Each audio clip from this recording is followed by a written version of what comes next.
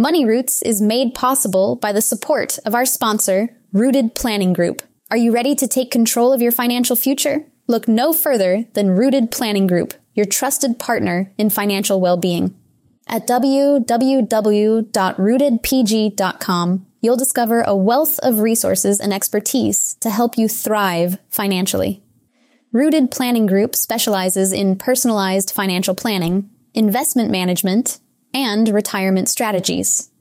They understand that every financial journey is unique, and they're here to guide you every step of the way. With a team of experienced advisors, Rooted Planning Group is committed to helping you cultivate a secure and prosperous future. Visit www.rootedpg.com today to learn more about how Rooted Planning Group can help you grow your money roots.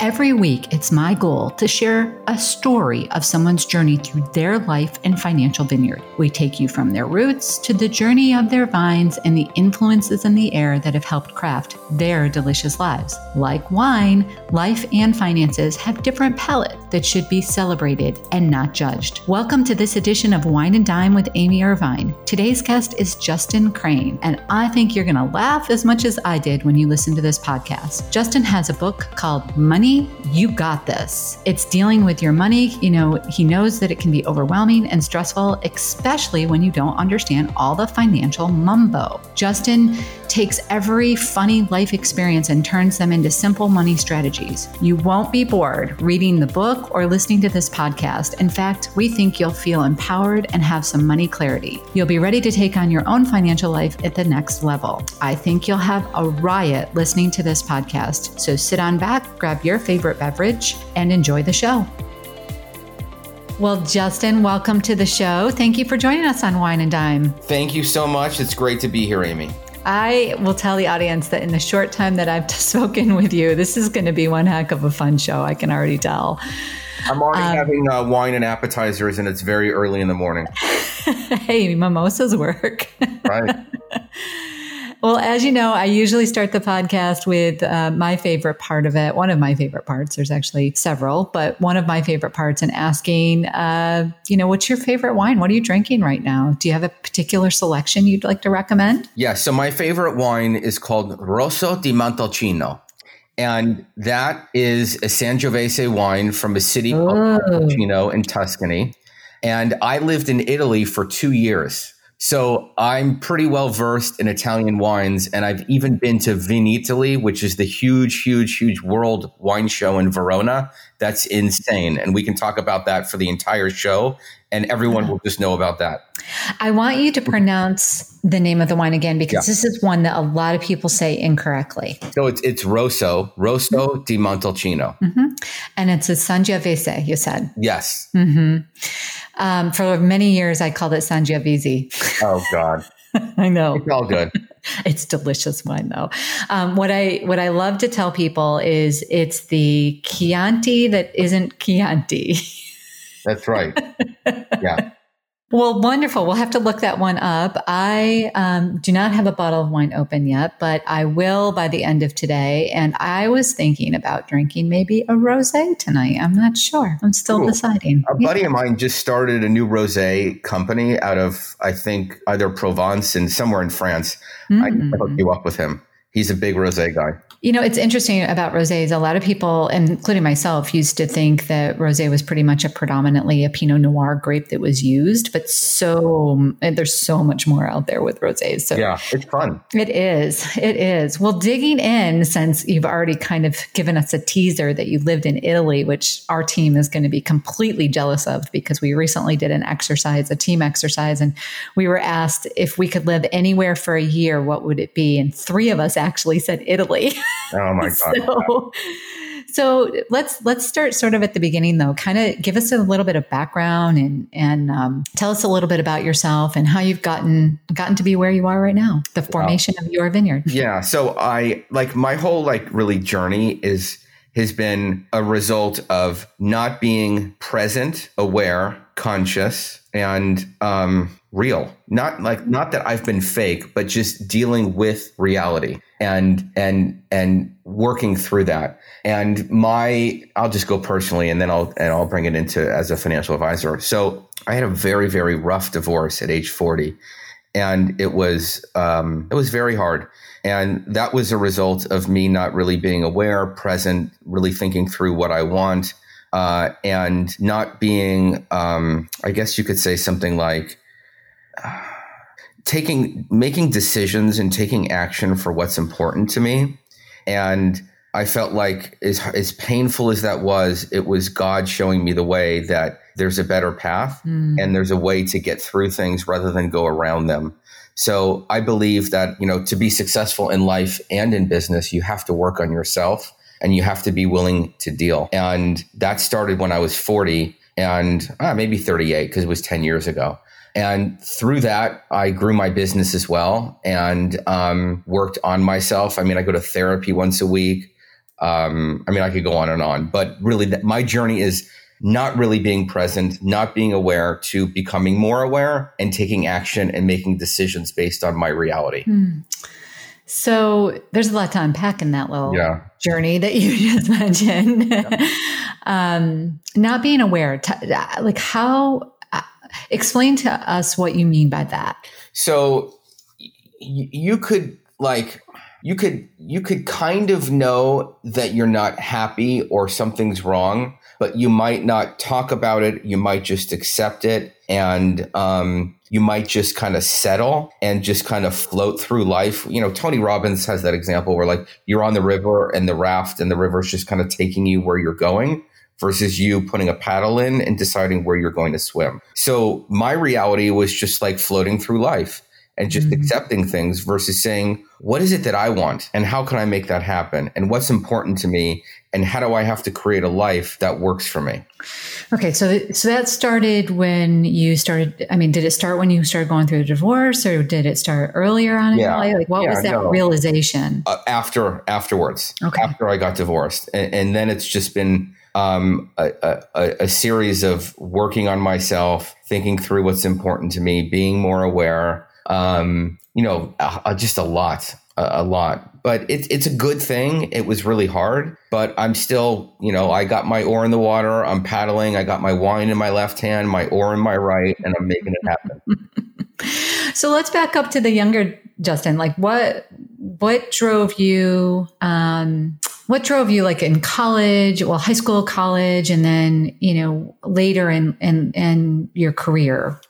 Well, I was a ranked tennis player, and tennis is a sport like golf where you're really playing against yourself. You don't have teammates. Even though you're playing against someone in tennis, you're really playing against yourself, because if you have all the shots and you're competitive, it's really just your mindset of how you see yourself, the issues that you're working through on the court. So when I was a ranked tennis player, my first year that I really played seriously, I didn't win one match until the last match, or I say tournament, you go first round. If you win, you go to the second round. I didn't win a first round match until the end of the year. So, and I really learned from that is that I didn't believe in myself. I didn't believe that I deserved to win and that I had what it takes to advance. And that's as a teenager, you're not really thinking that through. You're not there. And part of that that parlayed into my career, because I worked at a big Wall Street firm and I wasn't happy and I did nothing about it because I didn't believe that I had what it takes to leave and start my own business. I didn't have the confidence. And I would call it the prosperity mindset. Yeah. To believe and be like, you know what? I'm going to create and manifest the life that I want. And when did you become a CFP? When did you actually take that step? Hold on. I'm walking over to the frame. I got it in my office. 2005. Okay. So around the same time as me, actually. I had worked in a brutal test. That was tough. It was. I had worked in the profession for a number of years before that, and then decided to sit for the CFP exam. I actually think it was 2006 for me.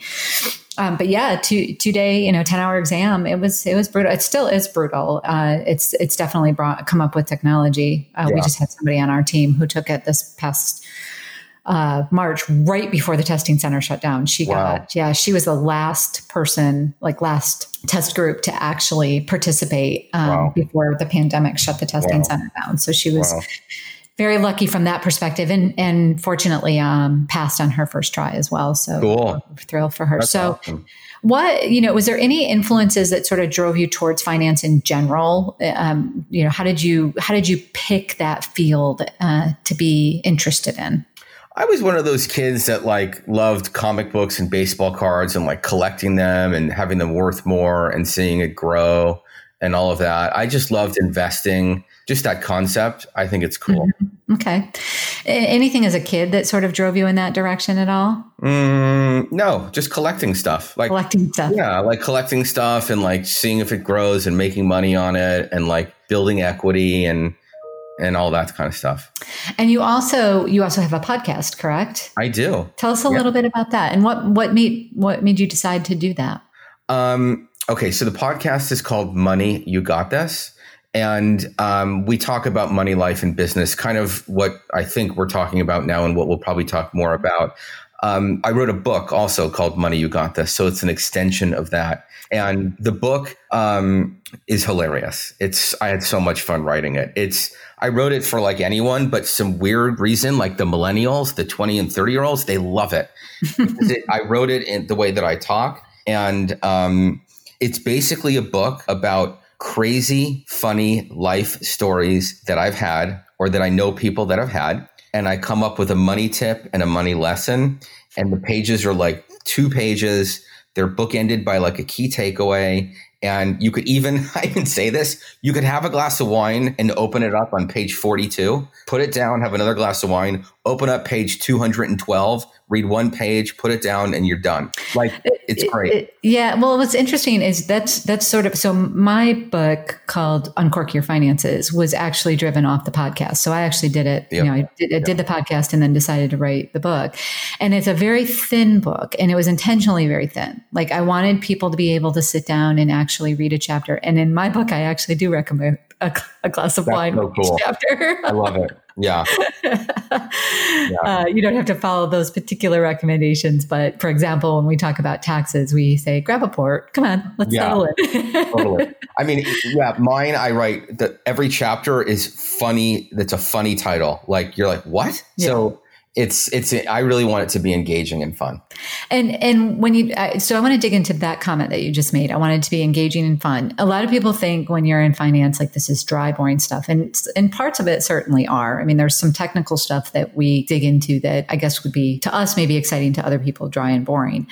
But one of the reasons I set out to do this podcast was because wine and finance have this similar sense of people can be afraid of it, or it's pretentious, or all that sort of thing. And when you actually peel down the layers, it's all an educational journey. Mm-hmm. That's all it is. It's all an educational journey. Either way, whether you're talking about wine or you're talking about finance.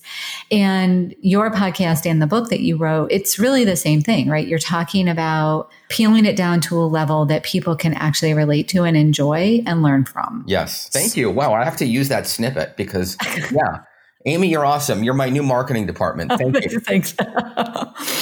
But when you wrote it and when you started the podcast, I mean, there was something that drove you. Like, for me, it was, I love wine and I love finance, and I wanted people to understand that they don't have to be afraid of either of them. When you decided to do this book, and the podcast, what were your thoughts behind that? Okay. So I'll tell you what my thoughts were, and now I'll tell you what they are. So my thought in writing the book is like, wow, this is really cool. It can help me grow my business, because I'm a pretty big marketer, and I understand that, a book could help me launch my platform. I mean, I've studied with like really brilliant marketers, and they're like, you don't need a platform to launch a book. You launch a book and build your platform along the way. And at the end, you'll have a bigger platform. Mm-hmm. So the book was a series of email newsletters that I wrote that was bookended and packaged in a way that could become a book, which it did. Okay. So I didn't even know I was writing a book when I wrote these newsletters. But when I wrote these newsletters every week, everyone who's on my list was like, this is insane. This is hilarious. What are you talking? This is awesome. I love it. I'm having my cousin get on, whatever. And then I'm like, I got to write a book from it. So I wrote the book as a way to grow my business, but now I'm looking at my book differently. It's part of my legacy. Someone can read it in 100 years. And that to me is super cool. I didn't even realize what I was doing when I did it for that reason. And now I'm like, oh my God, this is great. It's really cool. And then during that period, I mean, so the book came after you started your own firm, right? I mean, that came later. Yeah. What, I'm going to take a step back and ask the question, like, what drove you to decide? I know you said that you went through an awful lot, but what drove you to decide, I think I'll launch my own firm. I'll become my own quote unquote boss to a certain extent. What was the big decider there? I think it has to do with values and congruence. And I left UBS in 2008 and started my own firm then. And, the Wall Street firms, it's a little bit more sales, commission, and I didn't even know about fee only or fiduciary. I didn't know any of that stuff. I was on the dark side. I had no clue. I didn't know that I didn't know.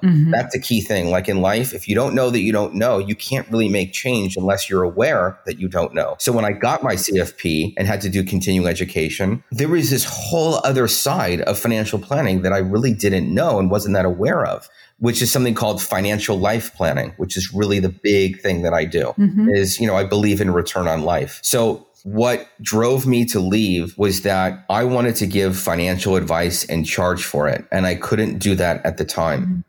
And I didn't want other people telling me how I can run my business. I wanted to make decisions based on what I thought was right. And as I got more into that, I started to become what I, said at the beginning, more aware, more conscious, and, all that stuff. Well, so what's interesting to me about your background or your history is that not only did you launch that at that time, but you launched it in the middle of a economic crisis. I know. How about that, Amy? Great cousin. That takes some guts, I gotta admit. Yeah. I mean, there must have been great conviction behind that. To feel that driven during that period of time. February 2008 is at least what I noticed when I did the research. And so, that was really still in the very thick of it. That was in the middle of the debt crisis, for people wondering what I'm referring to, and got worse once you launched your own firm. What were some of the things that went through your mind? And I bring this up because people listening sometimes they're wanting to be entrepreneurs and they are afraid. And we talk a lot on the show about, yes, fear is a good thing, but don't let it be everything. Yeah. And so when I notice something about somebody that says, February of 2008, in the middle of a major economic crisis in the United States, somebody decided to launch their own business in the financial planning business, by the way, that took some courage. So what went through your head? And I'm particularly interested in it because of a comment that you made about your own conscious state, being aware and being in the moment. Yeah. Well, first of all, you said the big word, which is courage. And to me, this isn't like the word of the year anymore. It's like a word for just me. Is like courage is such, even now with coronavirus, I want people to have the courage to take action, to do what they want, even though they're afraid, because it generally doesn't end as bad as you think. And it might end really well, or you might learn something from it regardless. So what I did was I went through my entire client list and I'm like, okay, I made 3 columns. Will they go with me? Yes. Will they go with me? No. And will they go with me? Maybe. And then I took all of the yeses. I didn't even go with maybes and nos. I deleted them. And I calculated the fees that I was making off of them. And then I brought that over to the new company and I created a basic expense, rundown. And then I looked at whether the business would make a profit. And now for people listening to this, you can Google anything and get an answer to anything. You really, really can. You just have to, and this is such a big thing and it's hard. And look, I'm not an expert, but you have to trust yourself. You have to trust yourself that you're going to figure it out and you're going to build the plane while you fly it, even if you're the Colby Index A. Have you ever heard of the Colby Index A? Absolutely. Yeah. Okay, so I'm a 9723. I'm a high fact finder, a super duper high follow through, and a very low quick start. Like I don't make decisions easily. Me too. Yeah. I just can't do that. So I had to just roll with it and run with it a little bit and be like, all right, it's a Jerry Maguire who's with me. It's very uncomfortable. That's a very uncomfortable thing. When you're not a quick start person, to run with it or roll with it is like asking, a lot of that personality type, because we like to plan things out. We like to know, potential outcomes. And when I started my own business, one of the things that a friend of mine said to me, she said two things to me that just struck. And we were, it was a situation where we were visiting these friends, and we were sitting out on their patio or their balcony, and we were just sipping on some wine. And I, was expressing my concerns and fears. And she said, so just tell me, Amy, like, what's the worst that's going to happen if you start this business and it doesn't succeed? And I said, gosh, I'd have to go get a job. And she stopped and she said, that's the worst. Yeah, I know. I said, oh, okay, I get your point. And she said, but, I think you need to ask yourself the question, what's the best? Yeah. And absolutely. That comment, was like, okay, all right. So the best case scenario would be this, and the worst case scenario would be that. Okay. And I'll probably be somewhere in the middle. Yeah. That helped those fearful moments. Not to say that I still didn't continue to have fearful moments, but it did help me personally during those moments to think, okay, what's the worst that's going to happen? I'm going to go have to get a job for a company. Now I feel, and you probably do too, that I'm like unemployable because I've had a little too much of the decision-making and the crafting and designing side. So when we talk about building your vineyard, I've got to lay out the actual vines that I want in my vineyard, and to take that power away would be like pulling all of my teeth, I think. Yeah. So how are you building your vineyard? Like, what are you doing? This isn't a podcast about me. This is a podcast about you. No. Sorry. You have to answer the question. I'm putting you on the spot. What are you doing? Like, tell us. What are you doing to build your own vineyard, and how do you feel about it? There's so many things that we're doing, right? So, I mean, we're out there trying to do good things, and we pretty much work with Gen X women, predominantly professional women like attorneys, engineers, to educators, that sort of thing. And the things that we're doing around building the business focus on what their pain points are. They are very bright women. They're just also pulled in so many different directions. Yeah. And our goal is to educate them, not to take it away from them, take the decision making away from them, but to educate them so that they feel like the decisions they're making are ultimately good for them. Yeah. I mean, I think that's great. I think, how do you find that they like to learn? Is it talking it through? Is it visual? Is it Zoom? Is it reading your book? Yeah. So, when you're talking about engineers, they are very different than when you're talking about attorneys. So you have to take into consideration who your audience is at the time. We find that with our engineering clients, they want data. Yeah. They want as much data as we can give them. Yeah. With attorneys, they want briefs. They want to give me the summary and the supporting documentation and the highlights, and I'll make my decision from there. Yeah. So I think it really depends on who we're working with. All of our clients are virtual at this point in time. Maybe there's a few that we've met with, but even the people that are in the same towns that we're in are meeting with us virtually for the most part. And we're located in Fort Collins, Colorado is one of our planners. Oklahoma is another one of our planners. And then I spend half the year in Florida and half the year in New York. So we're geographically and we have a ton of clients out in LA, actually. That's cool. Yeah. So how are you? How are you building yours? I set out at the beginning of this year to be very, very intentional with the client experience and the center of influence experience. In fact, I learned, I studied with, have you heard of Brendon Burchard? Now he wrote a book about efficient planner or productivity, right?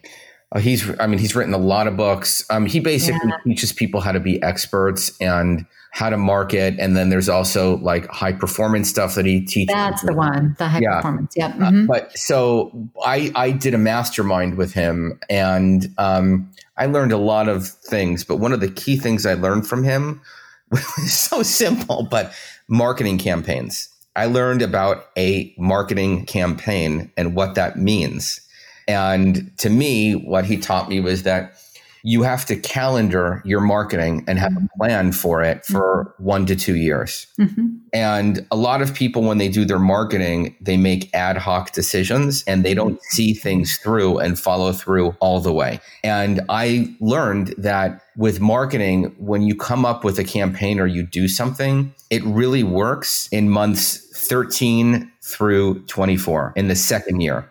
So when we create things that we're trying, whether it's a podcast, a book, a newsletter, a network, whatever it is, if people don't see results in like 5 minutes, they're like done. Done. And, Yeah. And I like, so what I decided at the beginning of this year is I really want to grow again. And I've got a good business and I wanted to grow it again.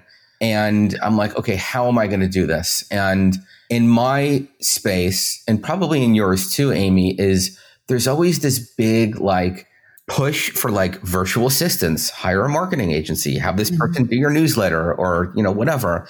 And I was like, no, I'm not doing that. I'm hiring another employee. So I brought in someone on payroll to do marketing with me, not for me, because I know how to do it, but I know enough that I can't wear 18 hats in business. So I need to delegate, which, I did. So what I'm doing is creating a client experience that is super cool, unique, way different, and makes them like Seth Godin is like the purple cow or like, wait, what? Oh my God, that's so cool.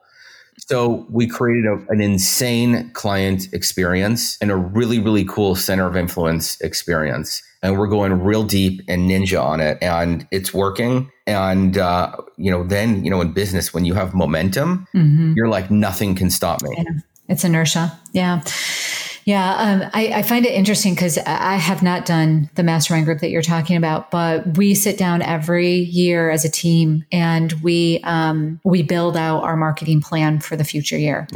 So from the blog post topics that we're going to be talking about to the YouTube videos that we're going to be recording to some extent the podcast in some way, shape or form.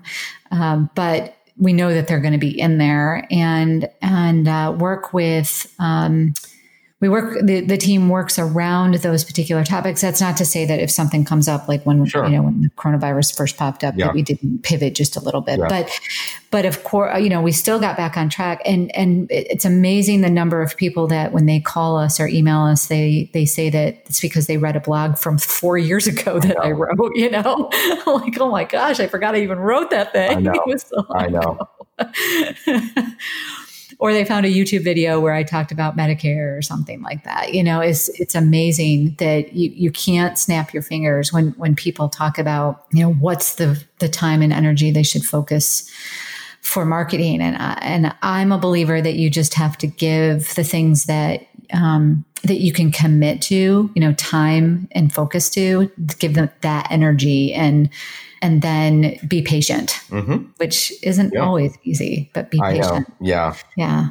So thinking about, okay, so you started your own business in 2008. When did you go through the divorce? 2010. Oh my gosh. So you were 2 years into your business and you're going through divorce and you're just rethinking life as a general rule. So you're starting about like, if I'm taking it back to the vineyard concept, you're going to replant your vines. You're going to reset the vineyard to look a little bit differently. And so that kinds of bring us back to what you said about being very intentional and in the moment. How does that implement within your practice? Now, or how did it when I first started? I would say now. Yeah. But you can talk about that journey. Yeah. Well, I think now, even though I'm such a high fact finder follow through planner, I never really had like team meetings. What do we want to focus on? What's important? What are we going to track? What are the drivers that we need to track that are going to give us the results that we want? So how am I being intentional? We have a team meeting on Mondays. We have metrics that we track. We have campaigns that we're building. I make lists. I'm also in Strategic Coach. I don't know if you've heard of that one, but Strategic Coach is really good for me. And just that, it's like, I believe in like writing things down, looking at it and talking about it. And it's what we do as planners with our clients, right? Amy, we talk about this stuff with our clients and they know about it, but when they talk it through and see some numbers and some goals, it makes it that much more real. And then they take action to get them closer to what they need to do. So we're facilitating our clients' experiences and results. And why can't we do that for us and our business with our team? So we also meet on Mondays, that's why I chuckled when you said that. And we find that really sets the tone for the rest of the week. And we can see if there's any particular operational issues that are going on, but also client related. Like, if we know something is going, we can talk through that on those particular issues too. And we don't, we are a remote team, so we all hop on Zoom to be able to do that. And, that's been one of the things that I think has made us, be able to be prepared for when questions come up as a general rule about different client related issues, different, internal related issues. So, when we're not working in the same office, it's not like you can just pop in and say, hey, I have a couple of questions, Do you ever do any practical jokes? Like, are you a jokester? I'm not. I'm so you're not. I love practical jokes. I love them. I love funny jokes. And I'm thinking, if you have a team meeting on Monday and I have a team meeting on Monday, we should have one giant team meeting. They'd be like, hey, we have another planner and their employees and it's us. Like, we're all going to get together and talk about whatever. I think that would be hilarious. Just as a joke, not serious. They would be like, what? Yeah. How? No, they probably wouldn't be all that surprised because they'd be like, okay, what's she up to now? Yeah. Sorry, just throwing that out there. So thinking about, as you've gone through your journey, are there, you've mentioned a couple of mastermind groups that you're part of and some programs that you've gone through. Are there any particular books that you've found most helpful in your journey? Yeah. And like, it's hard for me to say this one because it's a little bit different, but I'm going to say it because this is real. The Torah. So I'm Jewish. And I read the Torah a year ago. It's an insane book. The 5 books of Moses, the Old Testament, all of that. The Torah really has influenced me because there's obviously an element of God in the Torah. There's an element of my history and where I come from. And to me, the Torah is about something called faith.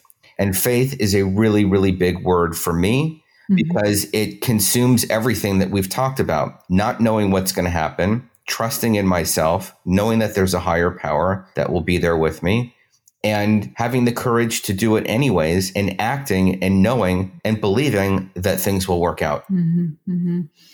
So that is your top go-to whenever in life you need to refocus, by the sounds. Well, I don't know if it's my top focus, but just in the last year, I read the whole thing. It's not easy. It's like a dense, I read a chapter a week, and then there's commentary and all that. So I would just say recently, that's been really, really big for me. As far as other books, I mean, I gotta just, there's so many, but I'll just go with that one for now. And I've read, lots of business books and blogs and whatnot, but to me, I go back to that as a reminder that even in coronavirus, we don't have control. We really don't. We think we want it, but we don't. And we have to be okay with that. And by the way, I'm talking to myself. I'm like, okay, this is month 8 and we're still going through this. Could we get over it, please? Yeah. Yeah. Is there anything that you recommend that your clients read? It really depends on where they are and, what they feel that they need. It just depends on that. I'll tell you another book that I read recently that I was like, wow, I was blown away by was Ryan Holiday's book, The Obstacle is the Way. Have you heard of it? No, I have not. Yeah, it's definitely a bestseller. And it's a book about stoicism and lots of, examples of that and how to get through life and business with it. And it's a really, really good book. And I recommend that people read it. You need a glass of wine with that one for sure. Okay. Well, we'll put that on our read list. Yeah. We have an internal book club that we're thinking about building for the team for 2021. So that we maybe it's hard to fit everything in. So we're going to keep it very realistic and say, if we could just do 2 books, that would be great. But very meaningful. We need, all of us want something that it could be business related, but something that we can all relate to and maybe implement. Yeah. So we'll put that one on the list. Would you, right now, obviously we're all going through this really crazy time, and it's presented both challenges and it's presented some wonderful opportunities, in my opinion. Is there anything particular that you would say you're currently facing, or even challenging yourself to get through? Yeah, I think managing home and family life and work, and holding the responsibility and space to be that rock for my clients, my employees, and my family. I'm the one who, people lean on and people put the responsibility on, even though my wife works and my kids are on their way to independence. But I'm carrying a lot. I'm carrying way more than I was 2 or 3 years ago. And when I say I'm pushing, like I'm growing, I'm growing this business, and I'm putting that much more on myself. So that's what I'm dealing with. And it's not easy, but I'm doing it anyways. But that's, again, pushing through the challenge. Like when you think about a vineyard and you think, what if you have a year where it's an extremely wet year? Yeah. And, rot could hit that vineyard. What does the vineyard manager actually do to work through it, the issue? It can't control it. It just can't. So what do you do to deal with the issues that confront us in life from time to time? And we all have them, right? So, it's tough. I think a lot of people are, when they're in the thick of it, and right now, like you said, dealing with very unique times that, we have 2 people on our team who have kids at home, and they went from being a financial planner with a family to trying to integrate being there for all of the clients while trying to figure out the technology that their kids need, or being more of an educator than they ever anticipated in their life. And one of our colleagues, she's got younger kids, and she does such a great job of shutting off the I'm a financial planner when I get home and being a mom. Yeah. And so for them, with her home and then home, it's a struggle. Like, mom has a job. Like, this is what she does all day long. Yeah. I've heard the comments that she's made that her kids are saying, like, you're on meetings all day long. And she's like, yeah, normally I am. You guys just don't see it, and it's been a real challenge, to watch her go through that and to see the stress that it's created. Yeah, for sure. Not easy. So moving to one of my favorite questions that I love to ask everybody who's on the podcast, and that is, what is your definition of success? I think it has to do, Amy, with an element of happiness, independence, doing things your way, and the journey that you're on. What does independence mean to you? Like, you don't have to rely on anyone else but yourself. And you have the ability to control your own destiny and define it. Yeah, that's such a personal word, I think. Yeah. Well, sorry. Now let's take it back up to the joking level, and move into the section that we tend to close with, which is the Nourish Your Vine section of the podcast. This is where we take just a few minutes to ask you to provide your number one financial lesson that you've learned in your life, and some thoughts around that, and maybe some recommendations of what others might do differently, if anything differently, if they're going through something similar. Yeah. Okay. So this is the biggest duh that like everyone will say, and you'll be like, of course. I mean, it's so simple and like whatever, but like it's the real thing. It's all about investing. It's called compounding of interest. It's so simple. But we all want like results in 4 minutes, but no, compounding of interest is the biggest thing. This is a great opportunity. I'll let you explain it, but this is a great opportunity. Sometimes people ask me, there's this thing called the Rule of 72. Yeah. Is that something that I should think about? Yeah. I mean, it's crazy, but to what I say to people is, well, yes, I understand that that's something that you hear a lot about, but it's when you really bring it down to the very basic of it, it's about compounding. Absolutely. That's what it's really about, right? Yeah. That if people will invest and continue to invest and automate that investment and allow that money to sit there and ignore the noise, Yeah. Right. Then that's what happens when you look back and say, oh, look at that. Yeah, absolutely. Sorry, just closing a blind. But yeah, it's like if you just turn on the TV and everyone's freaking out because the market's down or the market's up or whatever. And if they just said, don't worry, in 10 years, you'll be fine, compound your money, no one would watch TV. Yeah. You know, but I just think compounding, it's such a simple thing, but you have to have a long-term perspective and understanding that it takes time. Yeah, that's the biggest issue. Well, I have so enjoyed our conversation, and I really appreciate the time that you took to talk with us. We're going to put some information about your podcast and the book in our show notes. Tell us how people can reach out to you. I mean, they can go to my site. They could go to me on LinkedIn. There's all sorts of ways. It's really, if you're going to have show notes, they can go to my site, which is Crane Financial Solutions. If they want to learn about compounding and automation and all that, they can go to a link called intentionmoney.com. And if they, just want to reach out, they can Google me and find me, on all the social media. And you are located out. Great. Thank you for interviewing me. You're amazing. And you need to keep this up because it's awesome.